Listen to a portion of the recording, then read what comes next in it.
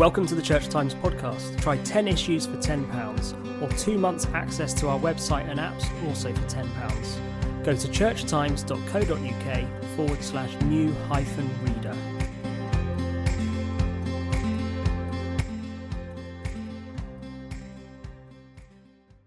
This week, we bring you talks from the final of the Theology Slam 2021. The first talk is by Imogen Ball, a final year ordinand and MA student at Trinity College, Bristol. She speaks on creativity in a time of pandemic. She's followed by Josh House, a recent theology graduate from the University of Leeds, who's now a trainee RE teacher. He speaks on community in a time of pandemic. And the final talk is by Flo O'Taylor, a PhD student at Durham University. Her topic is justice in a time of pandemic. The 2022 Theology Slam is organised jointly by the Church Times, SCM Press and Heart Edge, and is open to anyone aged 18 to 35. Entries close at 11:59pm on Monday, 6th of June. To find out how to enter, visit churchtimes.co.uk/theology-slam.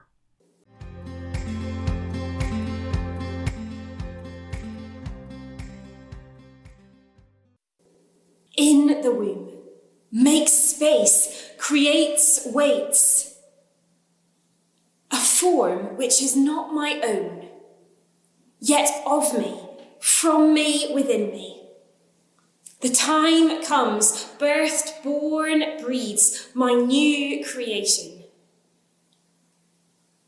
I begin in the womb. A thought, a spark, a potential being. I've begun forming, growing, hoping the time comes. Birthed, born, breeds a new creation. Creative compassion is inspired by mirroring the womb and compassion. Creative compassion fundamentally shifts compassion outwards, beyond ourselves and towards the other. Let's begin with 2 words, the womb and compassion. Compassion in English stems from the Latin com, with, and pati, to suffer, producing that popular understanding of compassion as to suffer with, putting ourselves in the shoes of the other or feeling their pain. The biblical Hebrew racham goes way beyond this. Racham, to have compassion, rachum, compassionate, and rachamim, compassion, all share the same 3 root letters as rechem, R-H-M. Rechem is uniquely reserved for the female reproductive organ, the womb. Now, just because these words share the same 3 foundational letters does not mean they have the same meaning. But there is something that grabs my attention, a depth of meaning to be mined, as we mirror these strangely related terms. By mirroring the womb and compassion, we reveal glimpses of creative compassion. Using body parts to express human emotion is seen elsewhere in Scripture. Of particular note is the Greek word splagnon, which means the inner parts or the guts or the liver, and in some extra-biblical texts can also be the womb. Splagnon is the bodily metaphor for pity or compassion. And so these pairings, rechem and racham, splagnon and the verb splagnizo, embody compassion, perhaps even in wombing compassion. Compassion is seated at the epicenter of the human body.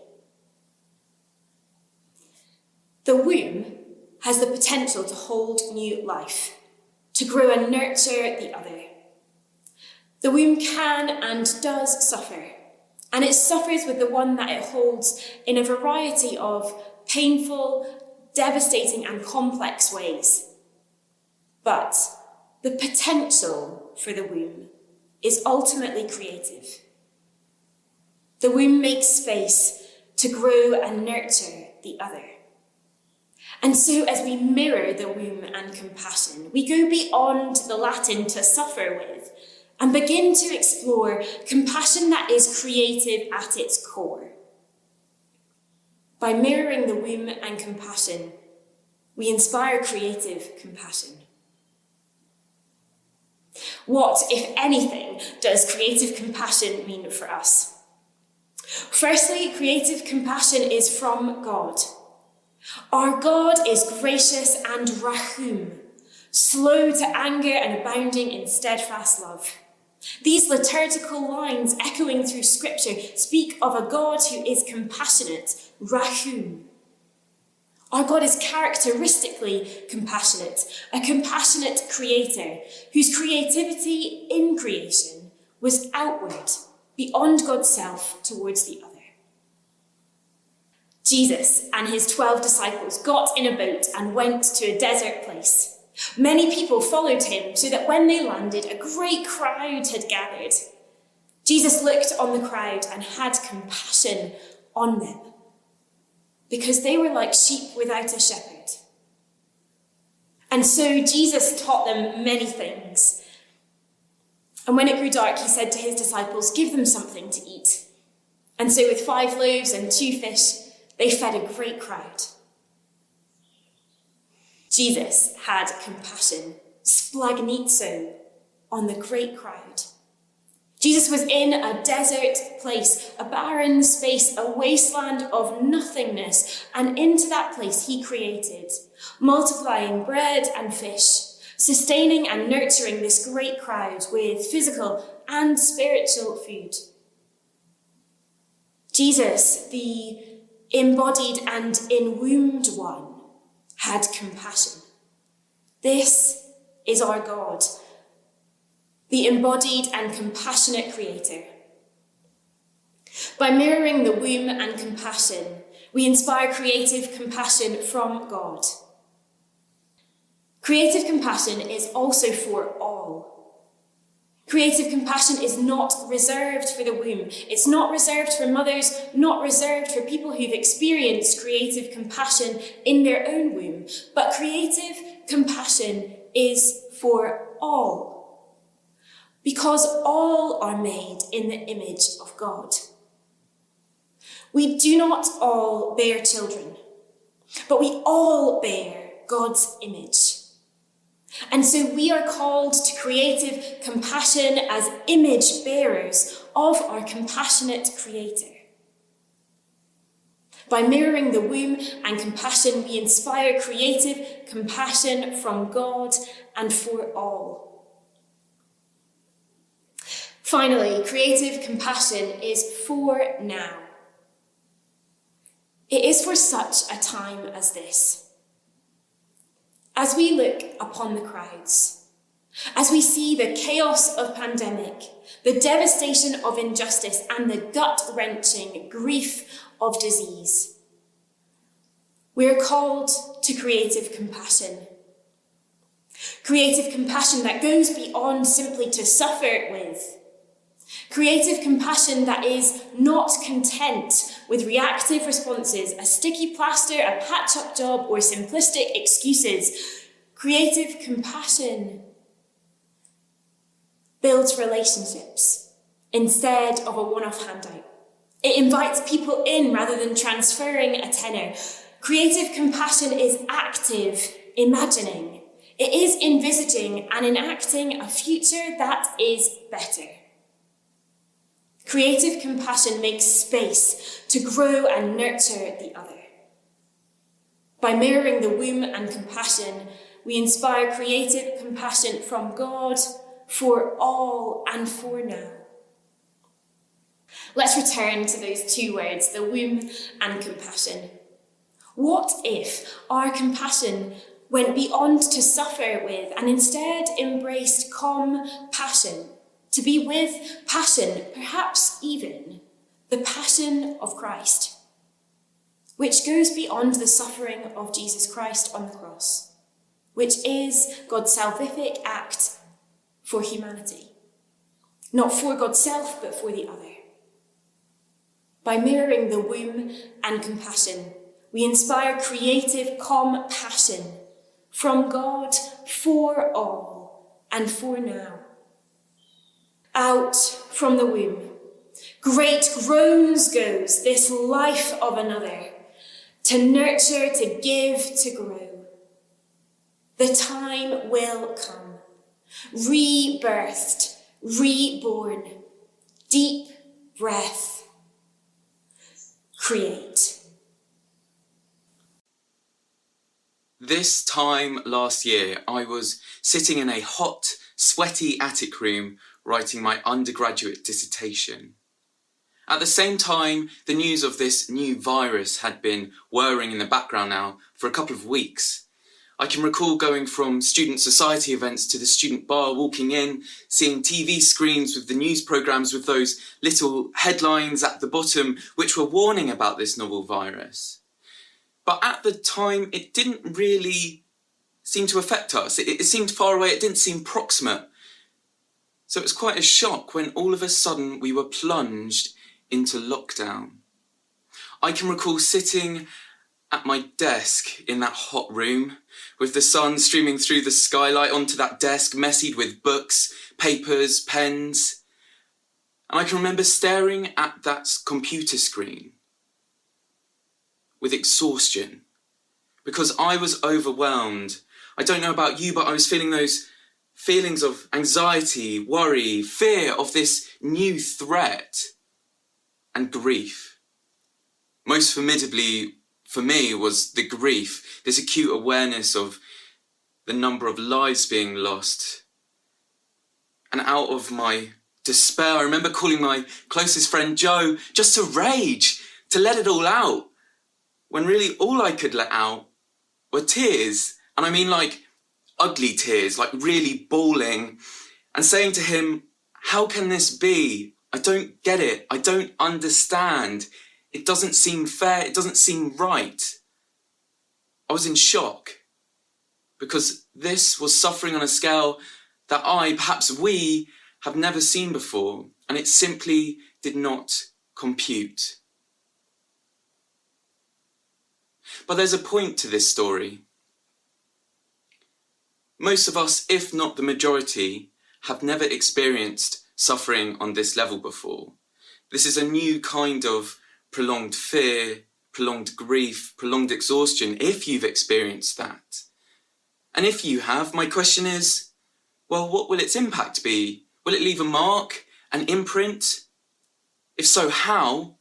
More specifically, on who? Because we know that the virus has compounded those pre-existing injustices in our society. So my question becomes, how will we reflect on this time? And I suggest that we use the lens of trauma to understand that. Trauma which focuses on the imprint of pain.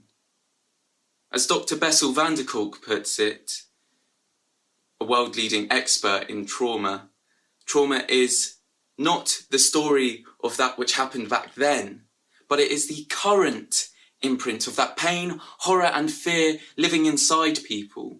So when we look at that pandemic as one continuous event, some people might leave it feeling as though it's been too much, too fast or too soon for them to process, for them to make sense of and integrate into their bodies.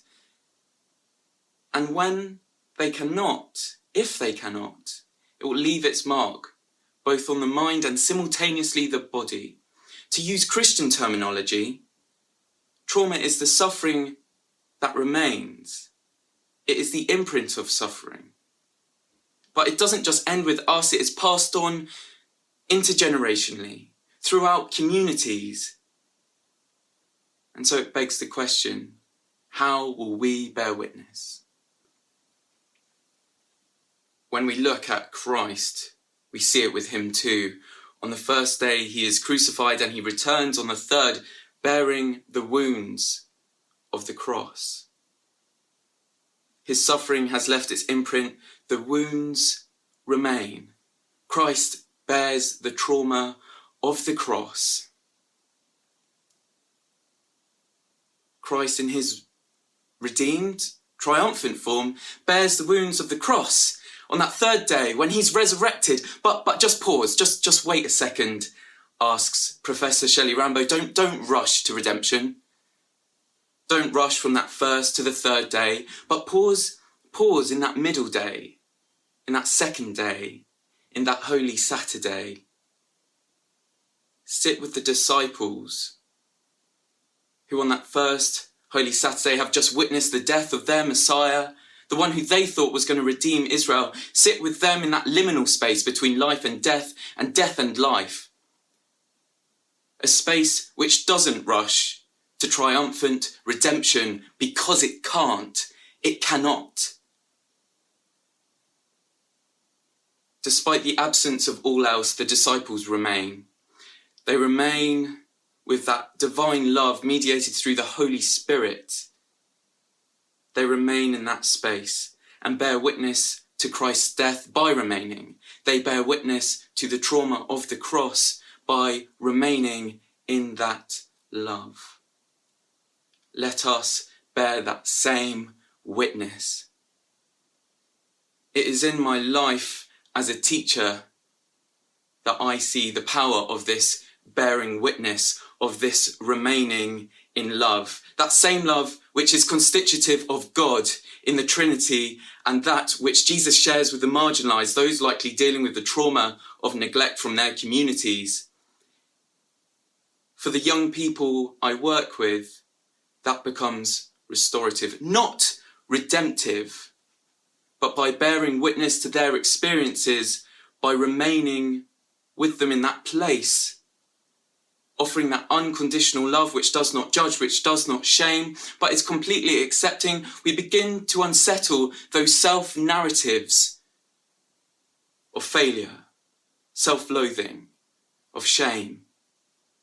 Little by little, that love restores with that self-acceptance, and perhaps over time, those wounds will be embraced like that of Christ. But we must not rush to redemption. We must not jump to the third day, but we must pause and sit in that middle day and bear witness to that experience, to that trauma that remains.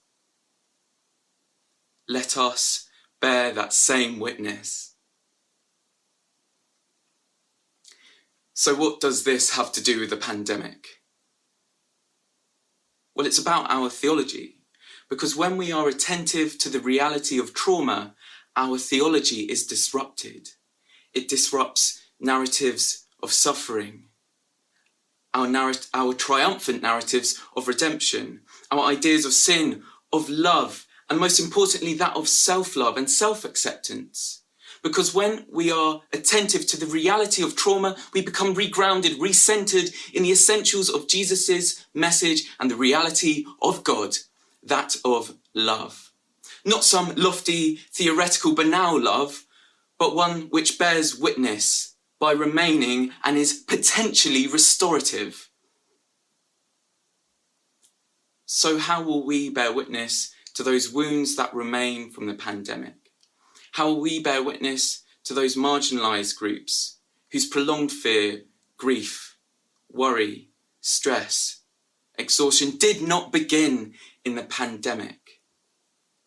And how will we bear witness in our theology to the wounds that remain? How will we bear witness in our theology to the trauma of the cross? How will we bear witness?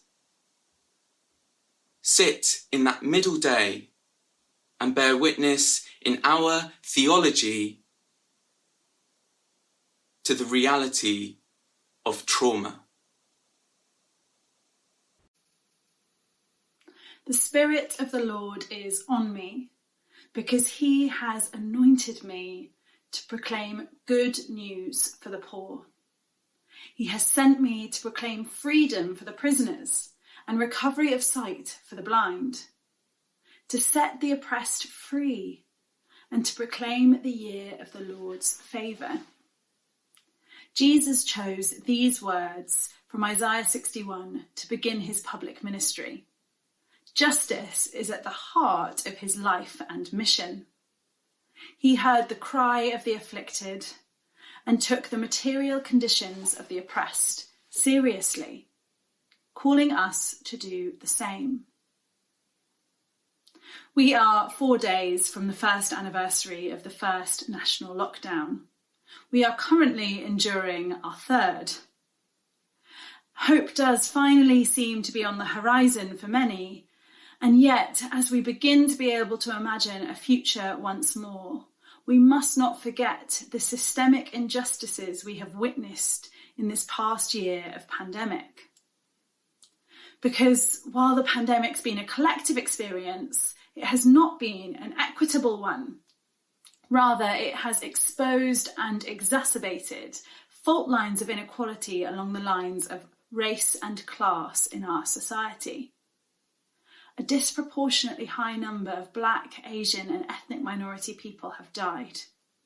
70,000 people have been made homeless, and rates of domestic violence have soared. All the while, certain circles, often close to government ministers, have been profiting lucratively. While we're all experiencing the same pandemic, our experiences are certainly not the same. And so, shouldn't we at least ask if the scale of our current crisis, with a second peak higher and more deadly than the first, is at least in part due to a political imagination that prioritises profit over people during a pandemic? Now, it's natural when faced with suffering of this scale that we want to avert our eyes or look for easy answers. As Christians, we might want to reach for a redemptive narrative, give the government some grace, pray for unity, or avoid mixing religion and politics altogether. And yet, with Simone Weil, a Christian mystic and political activist who herself was thinking and writing during a different period of crisis in the 1930s, I want to invite us to resist these urges. Because excusing a political imagination that oppresses the already marginalised risks minimising and perpetuating their affliction. Seeking unity without repentance or reparations is dangerous and risks propagating injustice. You see, politics is more than policies and Westminster debates. It is a practice of the imagination. And this imagination tells a story about our society, and it forms the structures upon which our society is built. Theologically, this really matters because it reflects how we see God's children, and it affects how we treat one another. Now, the current political imagination has led to us clapping for our NHS heroes and then failing to give them a pay rise in real terms. It's led to private companies profiting over providing faulty PPE and failing to track and trace. It's left Marcus Rashford fighting for school children to be fed. And we've all seen the food parcels that the company Chartwell's provided, with red peppers cut in half and food packaged in coin bags. If we seek unity without challenging this political imagination, nothing's going to change. In fact, if we look at the increase in inequality since the financial crisis or during the pandemic so far, things will likely get worse.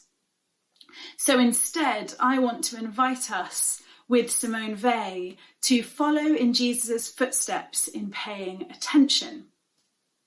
Attention, according to Weil, is born of love. It is the highest and rarest form of generosity. In a sense, it is prayer. Attention is the way of Jesus. He heard the cry of blind Bartimaeus, noticed the woman bent double at the back of the synagogue, felt the touch of the woman who was bleeding in the crowd who reached for his cloak. In each case, he paid attention to their affliction, met their material need, and ruptured the political imagination that would deny their worth. You see, Jesus is never and never has been on the side of oppression. But Christianity and Christians, particularly in the West, often have and continue to be. We need to recognise this and actively interrogate it, admitting where we are implicated. Now, Vey knows that we naturally recoil at such stark realities, looking for surface-level solutions to dilute our despair. Because at our sacred core, we are creatures who relentlessly hope for the good, and it actually hurts us when we see the opposite occurring. But if we are to resist perpetuating affliction, we need to pay attention. Vey says it's actually only through God's grace that this is possible. As we consent to God's grace, he transforms us into his likeness, and we are able to attend to the world and to suffering with love. As we do this, we mirror God's loving regard towards us. And so, though fatigued, if we are to avoid maintaining the status quo, we need to pay attention. We must notice the malignant forces within and without the church that propagate injustice. As we reckon with the scale of injustice, we rupture the dominion of these forces and create spaces where we might contend with reality. Now, it's going to feel risky, particularly in a world where those who refuse to do the work, they're going to act quicker. But if we're to resist plastering over the pain in the name of unity, we must remain attentive. Here we might have to admit that we don't have the answers, that we're baffled, in pain, implicated. Instead of rushing to solutions, we might let our attention to affliction affect us, admitting that even this being a choice is a privilege. We might allow frustration, anger, even despair to arise. Because it's here, at the end of ourselves, that we encounter God and we begin to encounter others beyond ourselves to whom we might turn. For there are people who are well practiced in the art of attention to affliction to whom we might turn. Those who existed before this particular crisis as prophetic voices of liberation. Those who are well acquainted with suffering, who have fought to become articulate, to imagine a life and a politics capable of love and justice. Learning from their leading, we might develop a political imagination that is rooted in solidarity, founded in God's grace, and reflecting the heart of Jesus. Now, this does not look like individual actions. Instead, recognising the systemic reality of the injustices we face, we might build Christian communities of sanctuary, of solidarity, of resistance. It might look like turning over some tables. Because the political imagination that fails to resist structural injustice is not true to Jesus. We must admit where the church has not lived up to its vocation and recognise with hope that Jesus is leading us a different way. As we rupture the dominion of force, consenting to God's grace, we might, together, develop a Christian political imagination worthy of Christ's calling in pursuit of love and justice. Thank you.